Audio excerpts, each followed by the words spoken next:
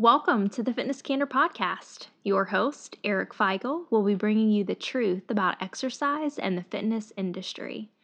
You'll hear from fitness professionals, exercise science professors and researchers, fitness industry entrepreneurs and leaders, as well as people who simply love to talk shop. Stick around after the show to learn how you can get your topic in an upcoming episode. Enjoy the show.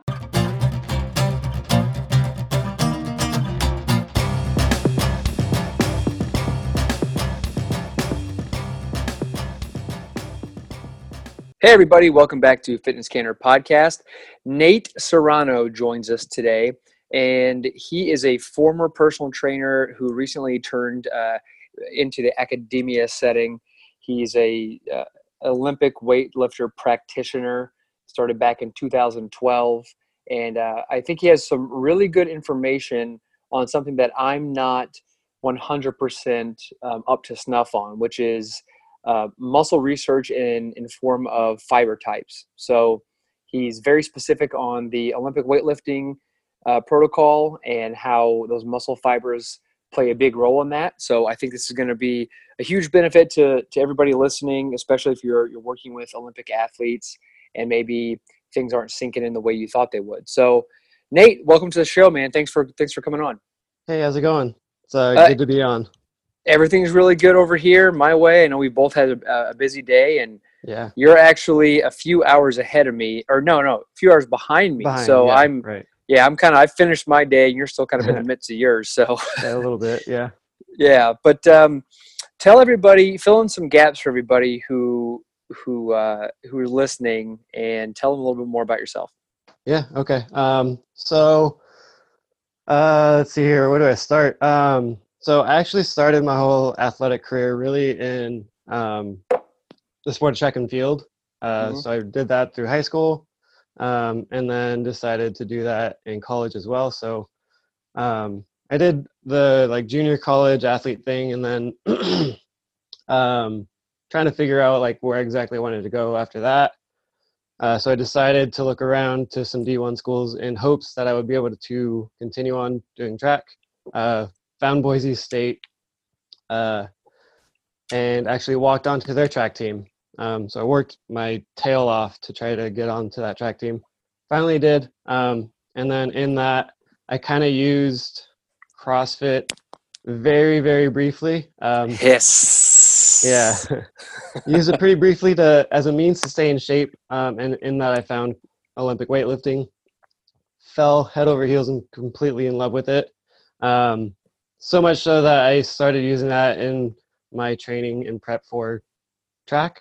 And then once I finished track, I just went head down, eyes forward, full force into Olympic weightlifting.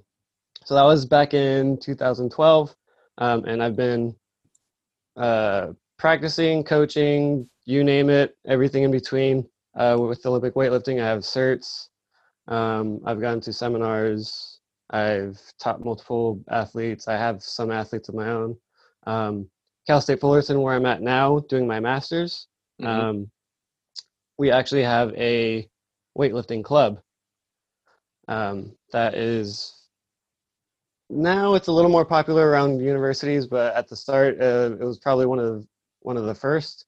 I know there's a couple universities around the country that have their own weightlifting clubs. Some of them have weightlifting teams, which hopefully in a few years at some point Cal State Fullerton will be on that map too.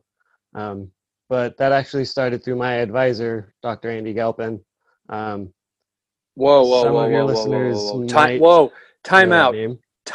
out. Hold on a second. That's a huge name drop. Yeah. First of all, when we had our initial phone call, you did not mention. Are you kidding me? No.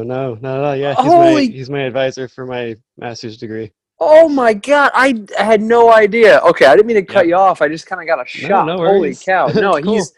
Galpin is amazing. All right, go ahead. yeah, he's definitely he's in his own category for sure. Oh my gosh. Actually, funny enough, I actually met him right when I was getting into weightlifting.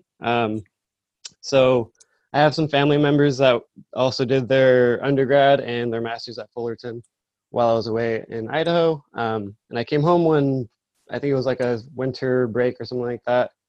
Came in very briefly as they were kind of starting up their weightlifting club and met Dr. Galpin through there. Yep. I don't know if he really remembers me from that, but as soon as I came back home and started my grad program, I knew Fullerton was the place to be. Yep.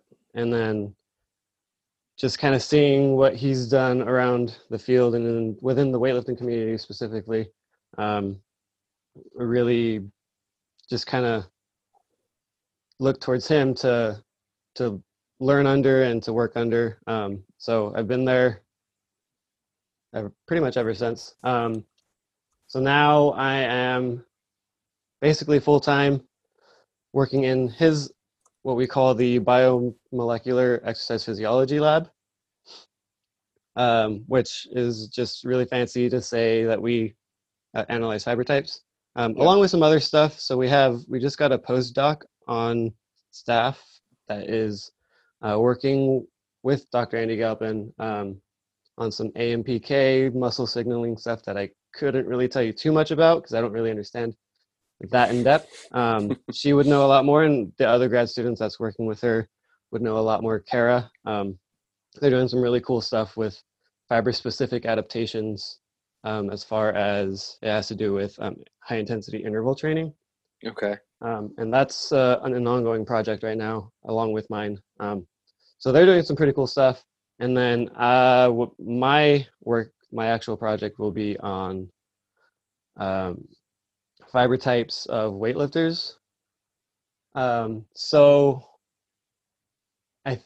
I feel like most people have a pretty good sense of what fiber types actually are. Most people know that we have fast twitch fibers or slow twitch fibers. Right.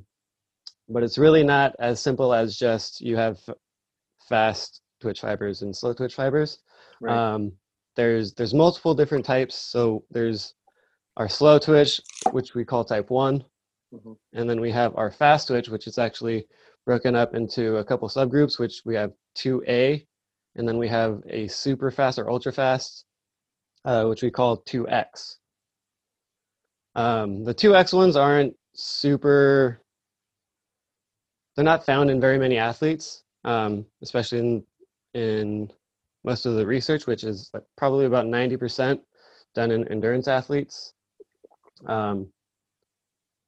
Over probably the last 50, maybe 60 years that they've been looking at fiber types. A lot of the research has been done on either recreational athletes, non-athletes, or endurance athletes. So there's not a lot of research done on strength athletes. So that was kind of my intention with my project, and as well as Galpin's, he's kind of suggested it. But one of the biggest reasons why I wanted to do this project was, number one, it was weightlifting. So I was like, how cool is that to be able to basically just research weightlifting or get like a degree on weightlifting. Right. So going into the research, I realized that there wasn't very much research done on strength athletes at all. In fact, there's only 35 studies that have been done on athletes, and that includes endurance athletes as well. For what time frame? It started in 1976 up until now. Oh wow! Okay.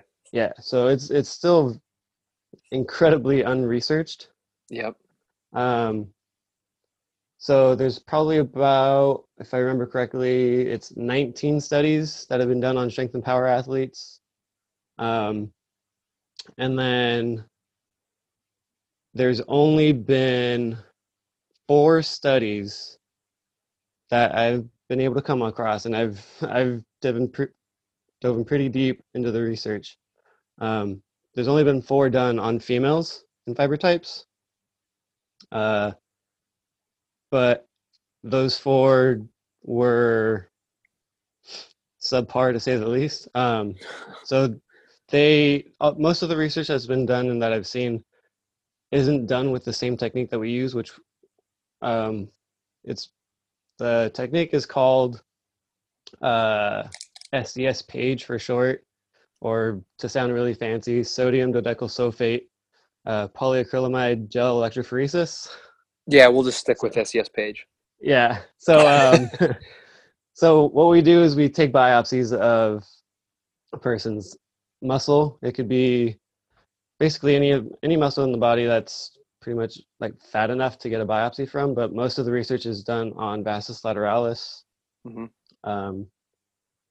And from there, we take the biopsies, we'll freeze them, we'll let them sit in solution that basically breaks down some of the connective tissue, so that we can pull single fibers out of a bundle. So think of it as like a ponytail. So it's your muscle comes out into that like bundle of like a ponytail type thing.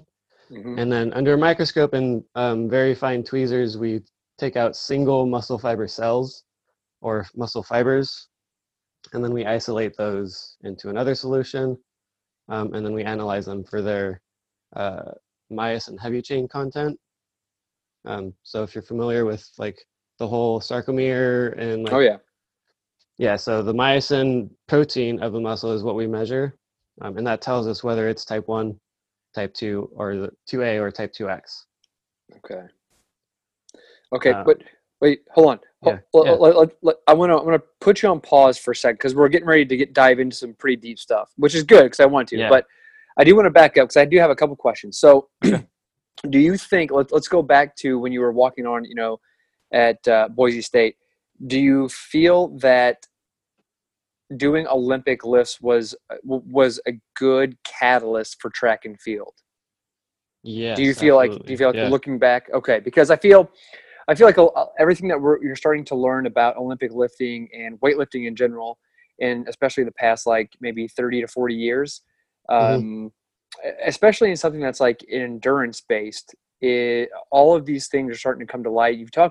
If you talk to some very old school endurance athletes, you might hear that weightlifting, or at least 40 to 50 years ago, right, no one really lifted weights, especially if you were an endurance athlete, right, let alone like a football player, right? Right. So, and that goes back even a little bit further, maybe 60 years ago.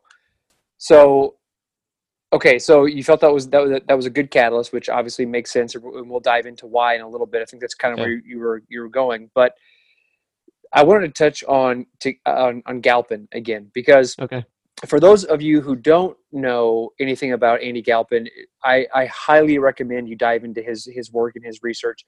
I like him a lot because he takes an extremely level-headed approach to training and exercise as it pertains to each individual. That's why I like him so much, because it's not like this big, broad structure that says, well, X equals Y and it covers a base for everybody, because that's not how he approaches exercise at all. It's a very individualized, specific structure that he follows, and I really appreciate that as someone who works with people on a day-to-day basis, who basically, there are very few athletes that I work with, but the people that come in and say, well, I've been training for so long, how come I haven't had these kind of results? And number one, depending on how you train, the results are going to vary based on, your fiber type and things like that. And genetics play a huge role. And maybe that's been just drilled into the ground for so long. But I think sometimes when things like that, like genetics, get drilled into somebody's, or into like a section's like exercise, if genetics gets drilled in for so long, people tend to brush it off like, yeah, genetics, blah, blah, blah. Like it's some kind of, like it's made up or fake. When the reality is genetics and muscle type and muscle fiber play a huge role, not only in power output, endurance output, but in your overall muscularity and how much muscle a person can or may not be able to gain.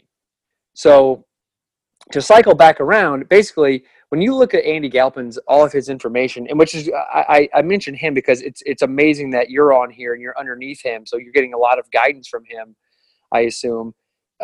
He's taken a very good approach to individualizing all of this stuff and making it readily available for anybody who is interested in and how to go about training specifically for themselves, he makes it very easy for that to happen.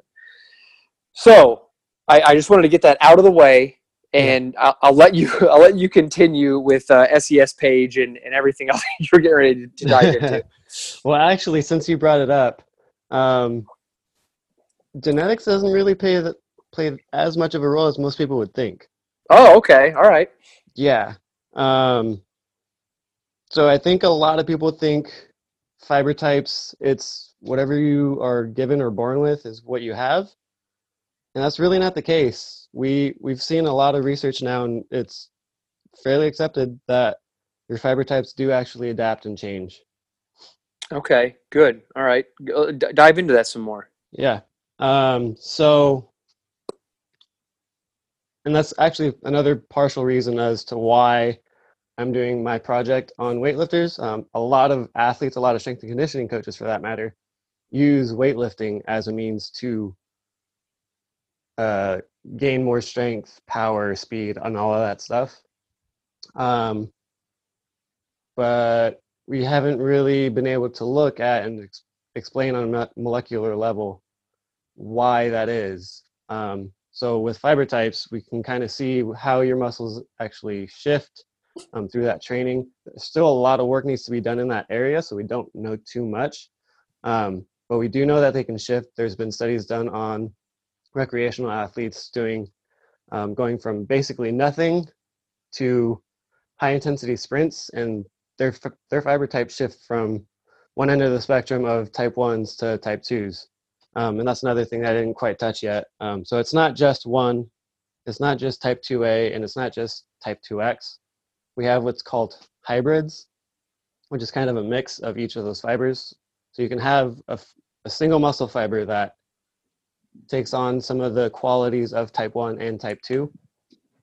And same thing for the type 2As and the 2Xs. You can have kind of the in-between, and within those, each of the single fibers can have a different percentage of each of those fiber types. So one could be, say, 70% type 1 and 30% type 2A.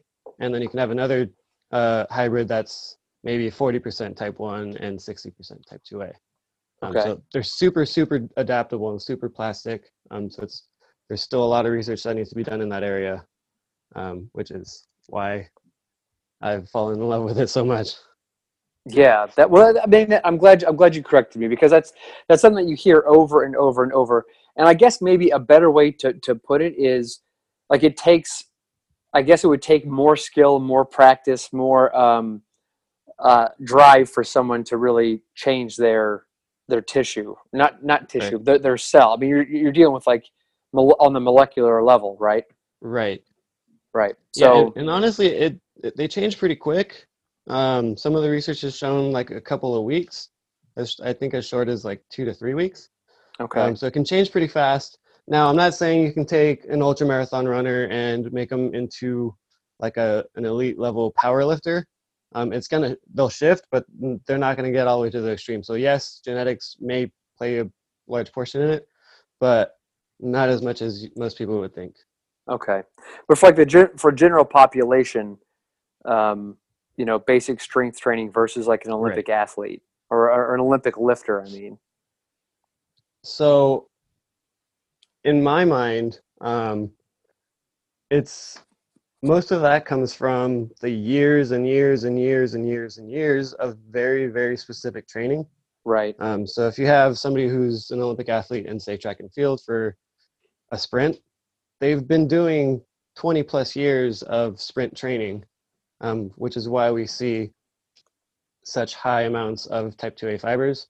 And there's actually been a study done in 2015 that looked at a world-class record-holding sprinter. And we actually saw that he had 24% of those ultra-fast fibers, which in any other area of the research has showed less than maybe 1% of those 2Xs. So I couldn't really tell you why he has so much. I mean, I could speculate all day, but until we actually have the hard science behind it, I couldn't really give you a solid answer. But it's really pretty amazing how these high-level athletes have such dramatic differences from, I guess, the general population. So let's stick with the Olympic lifting Yeah. specific. So that's what you're becoming an expert on. What separates someone from being that super high level Ollie weightlifter to someone who maybe just can't break that plateau? Are you starting to find out more about that?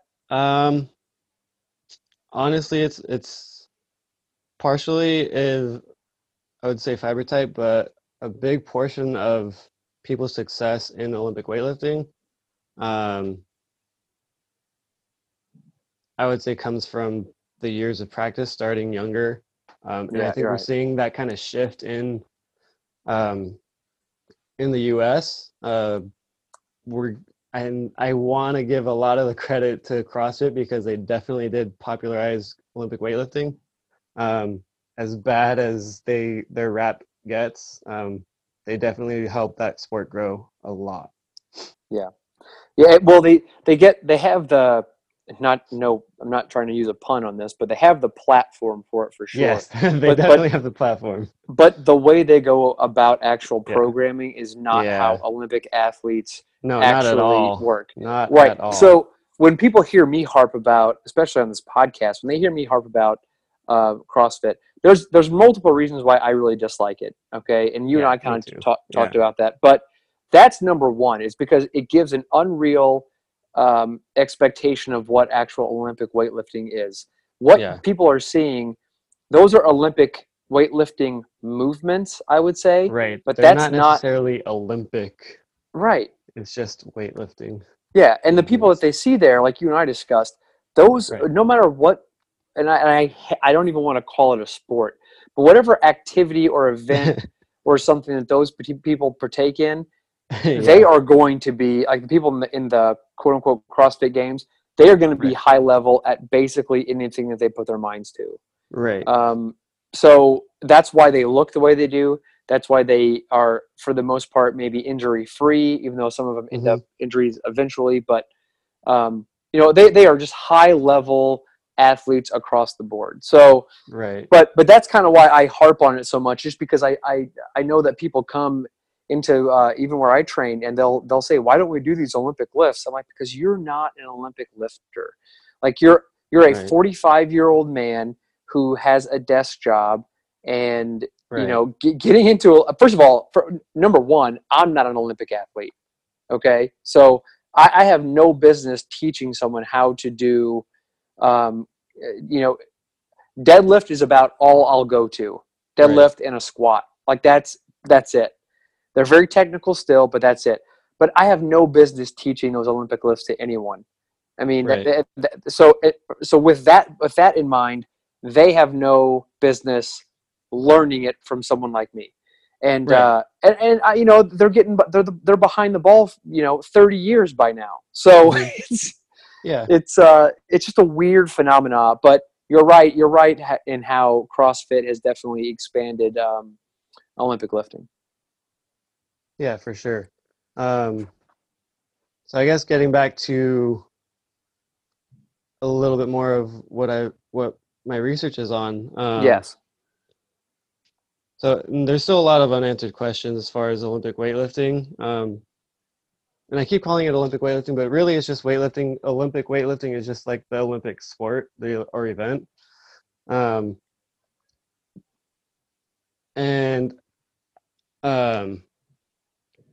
So I think this is what I was getting to before we kind of segued into back towards Andy Galpin and I'm sorry, all that stuff. Yeah, no worries.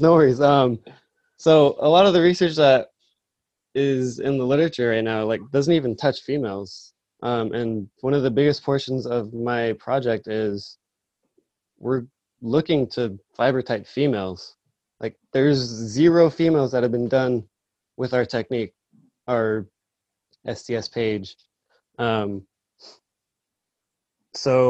that in itself is just going to be, it's a huge, I guess, selling point for our research. But the other thing is, like, the information you get from fiber typing is fairly close to getting something like a DNA test for your performance. And I think a lot of people, and our lab is actually hoping to, at some point, um, make getting biopsied and fiber typing and all that stuff a little more accessible. Um, Obviously at a cost, but we'll see how that works out. And I don't even know if I can actually say that. If So I need maybe to, cut that part out. if I need to edit that, I can. So you need to Yeah. really let me know. Yeah, I would probably just cut that part out, but it's really interesting as to like what our lab is starting to do. Um, but yeah, so like females haven't been fiber typed at all in the last 50 some odd years that we've been doing this research, and it's amazing how little research has been done on ladies. Um, Even though we know that like doing squats, deadlifts, cleans, snatches, all that stuff helps your performance, yet um, we have no idea what goes on in the female's body when we're doing those things.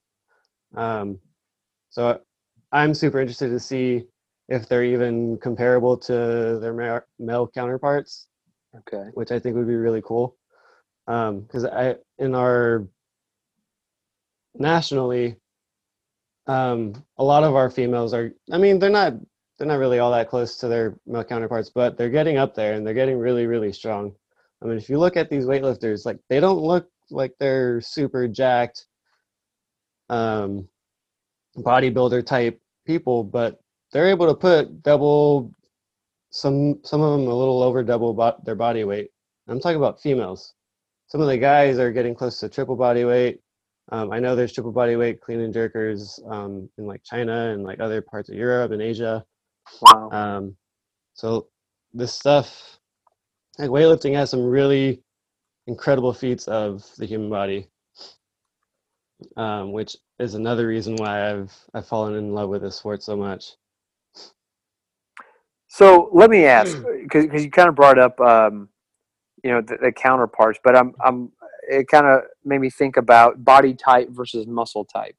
Right. Because obviously, if you look at certain type of athletes, they all have something very similar in terms of body types, and that kind Right. of goes across the board in Mm-hmm. almost every sport. So, Right. are you guys focusing on that at all? Is there anything you find any Well, correlation? let me actually just.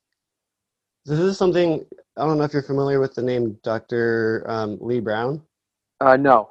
He's fairly large in like the science community, of course, as well as the NSCA.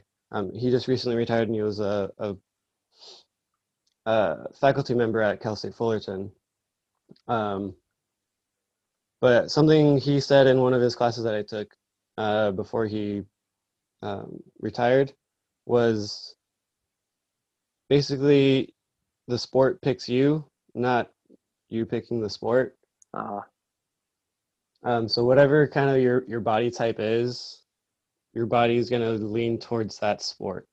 right. So that's why we see such like specific body types for an individual sport.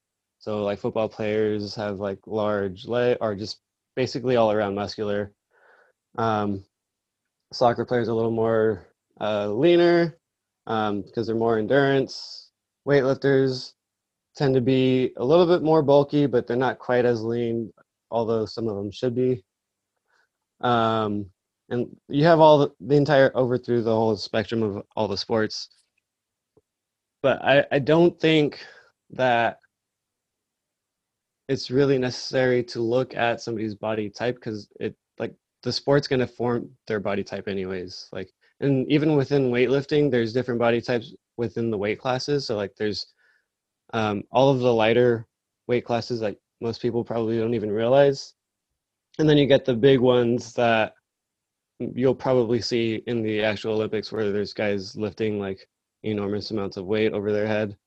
Yeah. Um, those are the big guys that most people will see, but there's also like smaller weight classes, people that are maybe about 5 foot, 130 pounds that are lifting close to 3 times their body weight over their head. Yeah, and That's those bigger unreal. guys, they're maybe touching on like a little over double. So like the amount of weight and strength and speed and power and all of that stuff that goes into these lifts is tremendous, and I think a lot of people underestimate that. Yeah.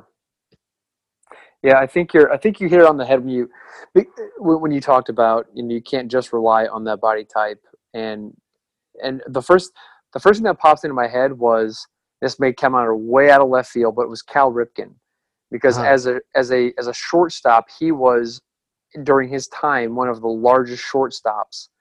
And Right, traditionally, you don't see guys as big as he was, right? right. But I guess over the past like 30 plus years, 20 plus years, you're seeing athletes of all kind. Obviously, as training becomes more sophisticated and scientific, everybody's getting Mhm. bigger, everybody's getting faster. But then you get in that anomaly that is Yeah, it is a wide receiver that's actually maybe 6 foot tall instead of 6'7", who right. can run a 4.2 or 4.1 or whatever the fast pace is, and can jump higher than Megatron. So Yeah. you have those anomalies that are out there for sure, that maybe break the curve. But um, yeah, but I think you're spot on, and this is coming from someone who had not nearly as much knowledge as you do in terms of the Huh. science behind it. But I think you're right to say that sometimes the sport picks the athlete. How do you feel though, saying that, and then maybe seeing those multi-sport athletes like football players who end up becoming pitchers, who are like these 6'7", 6'6", just monsters who have cannon arms, but who also are just amazing, offensive or defensive backs. Well, if you think about it, those two positions kind of have similar qualities. Like for really good pitching, like you're gonna see people that are taller, lankier, but obviously the more power and strength they have, the faster they're gonna be able to pitch. Right. So ideally, I would say a pitcher should be a little bit taller and more muscular, and I think you're seeing a lot more of that in baseball in the last maybe like 5 or so years since been getting a lot better. Yep. Yep. Um, yeah. Well, no. I was just gonna say, I've told this story a couple times. I don't think on the podcast, but I was watching a ball game. This has been about 10, maybe 11 years ago, and I can't remember the name of the ball player, but he was gigantic. Hmm. He was a pitcher. He was a right-handed pitcher, and he ended up plunking this batter, and there had been like pitching wars back and forth. Right. And this batter threw down his bat and charged the mound. And this this pitcher, I want to say he was on the Oakland A's maybe, but anyway, he threw his glove down and didn't like make a big deal out of it. Just kind of flung it off his hand and squared up with this guy Yeah. and shouldered the batter at the waist and literally pile drive the guy into the ground. Yeah. And everybody was like, "Oh my gosh, this guy's an animal." And he Yeah. didn't beat the crap out of everything. He basically just held him there. But the announcer said, "Yeah, a little known fact, whoever the pitcher was also a football player, multi-sport athlete at X, Yeah. Y, and Z." And you're like, "Holy cow!" The batter had Yeah. no idea what he was getting himself into. Yeah. No, not at all. Yeah, I think those kind of athletes are some of those anomalies, as you were saying. The the people that just are a little naturally gifted, Yeah, um, just within the sports themselves. Not necessarily so much like in their body type, but I think just like motor movement patterns and stuff like that. They've either practiced a lot as they're younger or something like that, or they have a lot of similar movements right. between the Yeah, sports that they play. So I think that's what gives them more of their success than anything else. I think you're right. So before we wrap this up, I want to know your thoughts. What do you hope to find from your research? What do you hope to see happen in the future in the sport of Olympic lifting? So being that this is basically the first research study done on Olympic weightlifters, other than maybe 3 more that have been done recently, but with, um, I guess, older techniques of fiber typing and naming and stuff like that. So this will be the first one done with SDS Page or single fiber electrophoresis. Um, so with that being said, I'm just hoping to find something that's interesting. Not necessarily, I don't really have a hope for something specific. I mean, I know most people know that like strength and speed and power athletes are a little bit faster, so they would have more type 2s. So that's kind of the general idea. But as far as giving an actual profile of you're the, say 30% type 1 and 70 something percent type 2A, like there's, like I said, it's kind of like a DNA print or a thumbprint, um, for any athlete really. So it's more of an individual type thing that I'm hoping for, that can start to grow and be a little bit more well known, and be more of a like a standard test basically, for athletes in the future. Nice. Awesome.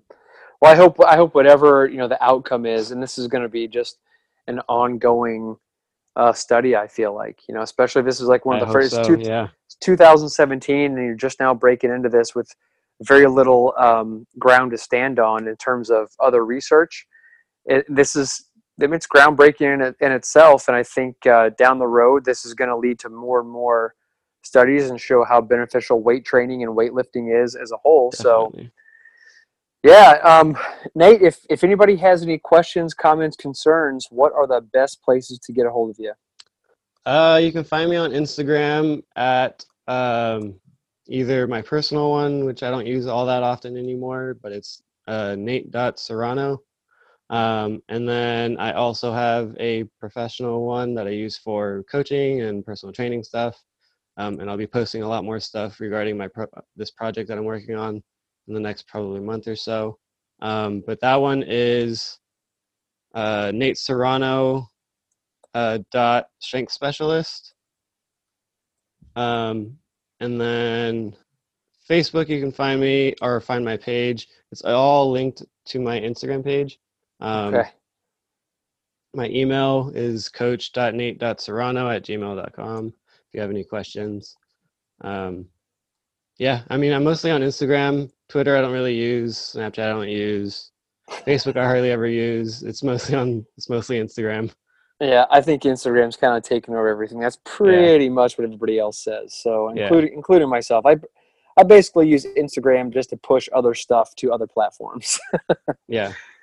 But all right, Nate, I appreciate your input, and we're probably going to have to do a second podcast just Absolutely. to dive into some more work, and especially since you're just getting started with all of this, and there's going to be a long road ahead of you, and as you progress, as in your Olympic weightlifting and everything you Yeah, find out about muscle fibers. So I'd be interested to have you back on in a couple of months and see where you've been yeah, and what other information you have to share. So Nate, thanks for hopping on, man, and have a good night. We'll talk to you soon. yeah. Thank you. You too. Thanks for listening. Don't forget to rate, review, and subscribe wherever you listen to your podcasts. If you'd like to suggest a topic or be a part of the show, get in touch with Eric on any social media platform at Eric Feigl or email fcp@ericfeigl.com. Make sure to check back every Tuesday and Thursday for more Fitness Candor.